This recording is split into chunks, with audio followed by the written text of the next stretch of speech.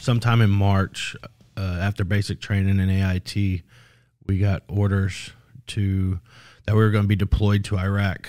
I had a little girl that was on the way.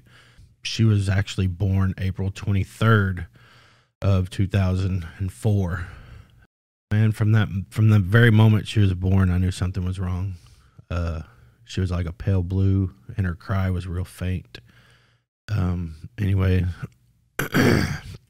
it's a little difficult for me to talk about that part. Anyway, the only time we got to hold her was 2 weeks later on May 7th, 2004. I'm sorry. And she passed away in our arms. She was at the hospital the whole time on an ECMO machine, which is a heart and lung bypass machine. Anyway, at that time, I was already starting to be deployed. I was already doing classes and stuff like that to get ready to go. Well, at that moment, the military, they gave me 60 days to grieve before I was stepping foot, which was going to be my 21st birthday in Iraq, like just a couple days prior. And I remember first gunfight we got into, it was like, this is going to be it. Like, I didn't care. You know what I'm saying? Like, I'm ready. Man, I was careless. I was quite careless over there. I didn't get nobody hurt or killed on our side, but man, I signed up for absolutely everything I could, whether it was convoys, QRF, Quick Response Force. I loved it. You know what I'm saying? And I don't know. I just wanted to feel that, the power behind it all. And man, it was exciting, but at the same time, like I was going through a lot, so I didn't want to live anymore because of losing my daughter. Well, I get back. They tell us we're going home about 9.5, 10 months later. I got back March 16th. So I think it's about 9 months, 2005. Man, and I had a lot of guilt and anger from making it back when a lot of my friends didn't, and just seeing some of the stuff that I saw over there, like it was really weighing on me. So I started self-medicating just a little bit here and there, and then 9 months after I returned home from Iraq, my sister, whom I grew up with, she was only 16 years old, goes into the hospital for a urinary tract infection. And then 2 weeks later, like she passes away too, like right in front of us. And that was 100% the turning point. Like I went back home, and man, I was, balls to the wall, ready for drugs. I'm saying I didn't want to feel anything anymore at that point. So I started dealing drugs and using heavily. It wasn't until a few years into it that I turned to IV drug use. And even then, I guess I thought I had it under control, of course, obviously. But I did that for about a year or two, and then I just had enough of that because it wasn't helping anymore either. But of course, the drugs still had me. But I guess at the worst part of my drug use was, man, I'd sit in my back room with one of my daughters, and not with her in the back room, but while she was at the house with her mom in another room. I'd go to the other room, do my drugs, and then just sit there for hours, man, cutting myself and just literally hitting myself with my fists and anything that was sitting around, whether it was candle holders, like, a baseball bat, it didn't matter. I'd give myself black eyes, goose eggs on my head, split my head open a couple times where I needed some super glue or something to stop the bleeding and stuff. and I guess a lot of it stemmed too from my childhood as well. I had a pretty rough, like I was sexually abused and physically abused by somebody who was supposed to be a role model. He was my stepdad at the time, and I don't know. It's even today.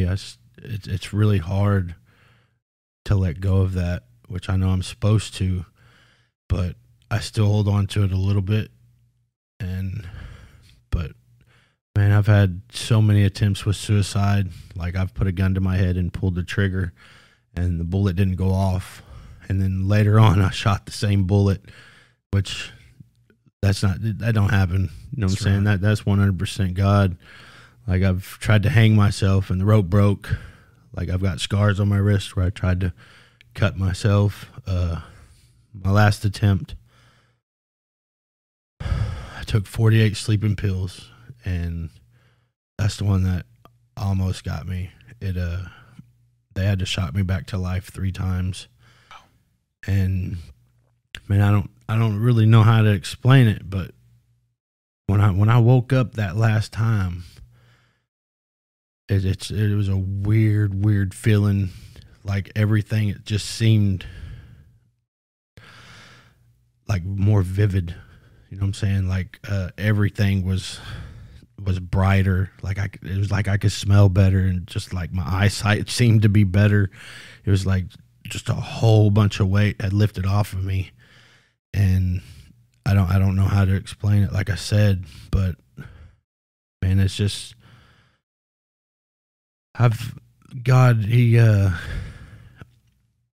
grabbed me out of the gates of hell. I know, because man, I hated life and everything, and now I'm almost 4 years clean. December 12th will be 4 years. That's great. Yes, sir. And I'm actually a suicide prevention first responder for We Are the 22, which is a veteran in crisis organization.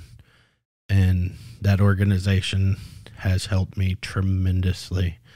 Just in the 3 years that I've been in it, it's 100% turnaround. And I'm actually doing peer recovery, taking some classes for that. I still deal with suicidal thoughts, of course, and whether I feel worthy or not, you know what I'm saying? Because I am still here, and like so many people have lost their lives, whether it's to addiction or my family members. I've dealt with a couple in the last few months that have really hurt. I lost my brother, my baby brother, like 3-4 months ago. And then just a month and a couple weeks ago, I lost my cousin, which he was only a year older than me, in a motorcycle wreck. And we grew up as brothers. Yeah.